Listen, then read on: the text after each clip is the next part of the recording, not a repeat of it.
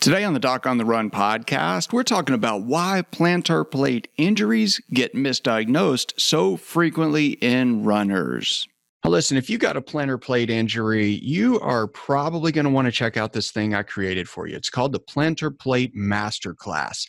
Basically, I go through and talk about what happens if they get worse, whether or not you can run with a plantar plate sprain, what a plantar plate sprain really is, and really what it means when you have each of the three different sort of stages of a plantar plate sprain. So I'll talk more about it at the end of this episode, but you should definitely go check it out. It's free and you can sign up and you can get access to it at Plantar Plate Masterclass. Actually, it's at docontherun.com/plantar plate masterclass, but I'll explain more about it after this episode. So let's play the intro and then get into it. So the big question is this: how are runners like us, who don't like hearing doctors say, just stop running, who know that we simply have to stay active, how do we heal in a way that lets us stay strong, maintain our running fitness, and keep preparing for the next race, and still heal without making the injury worse? Well, that is the question, and this podcast will give you the answers. My name is Dr. Christopher Segler, and welcome to the Doc on the Run podcast. You know, every time I do a second opinion consultation with a runner who has a plantar plate injury, I hate to tell you this, but I hear the same story over and over and over.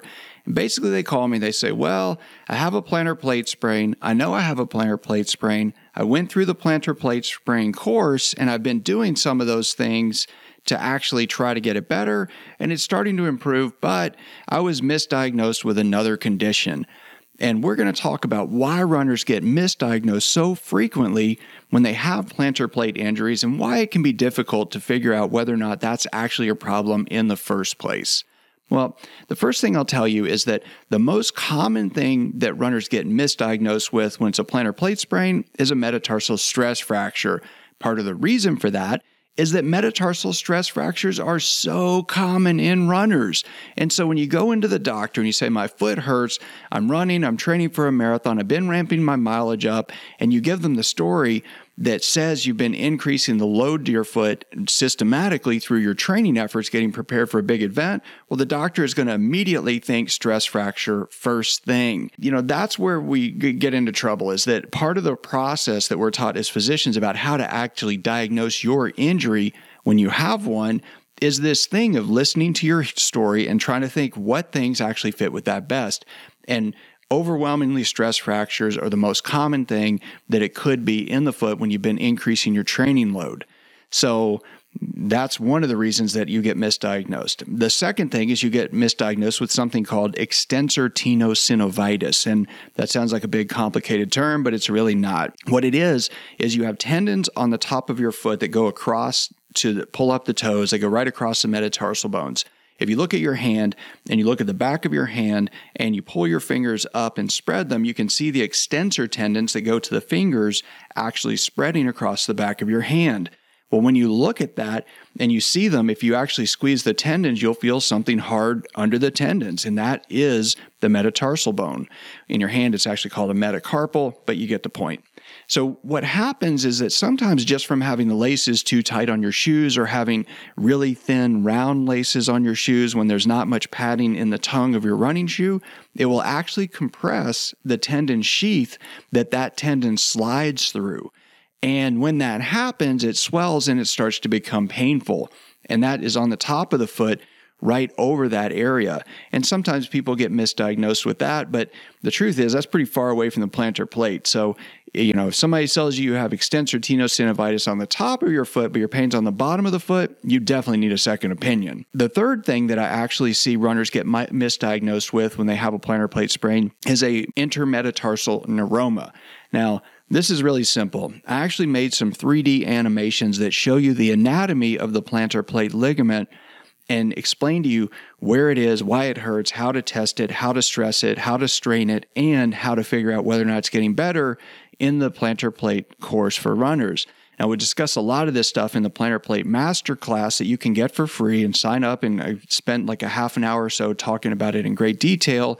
But the neuroma is a thing that happens in a nerve that goes right between two of the plantar plate ligaments. So if you have a plantar plate sprain, let's say of the second metatarsal, And it seems like the pain when the doctor pushes on the foot in between the two metatarsals causes discomfort because some of the ligament at the side of the joint is actually inflamed. Then sometimes it can seem like a neuroma when really it's a plantar plate sprain. And the truth is that in the beginning part of the plantar plate injuries, many athletes really don't have that much pain. It's kind of swollen, it kind of hurts, it's kind of sore, but it's not really like it's killing you.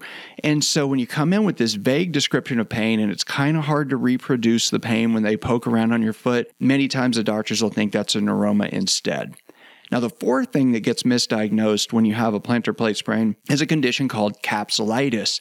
Now, capsulitis just means you have inflammation or swelling and irritation of the joint capsule that holds the fluid inside the joint. Now, the problem is with this diagnosis is that the plantar plate ligament is basically a thickening of the joint capsule on the bottom of the foot, right where the toe connects to the foot. So if you have a plantar plate injury, technically you should also have capsulitis. Now, why am I telling you this? Well, there's a real problem that happens when the doctor says, oh, you have a diagnosis of capsulitis. You have some inflammation within that joint. So what we're going to do is we're going to inject a corticosteroid solution into that joint to calm down that inflammation in the joint.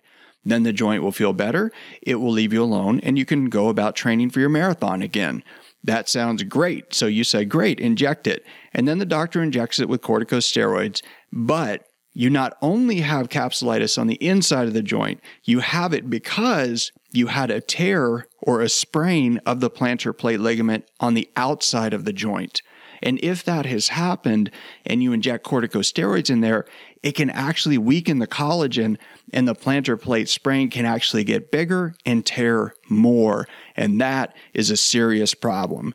So if you think you have pain on the bottom of your foot and you might have a plantar plate sprain, you should definitely go through the plantar plate master class to check it out.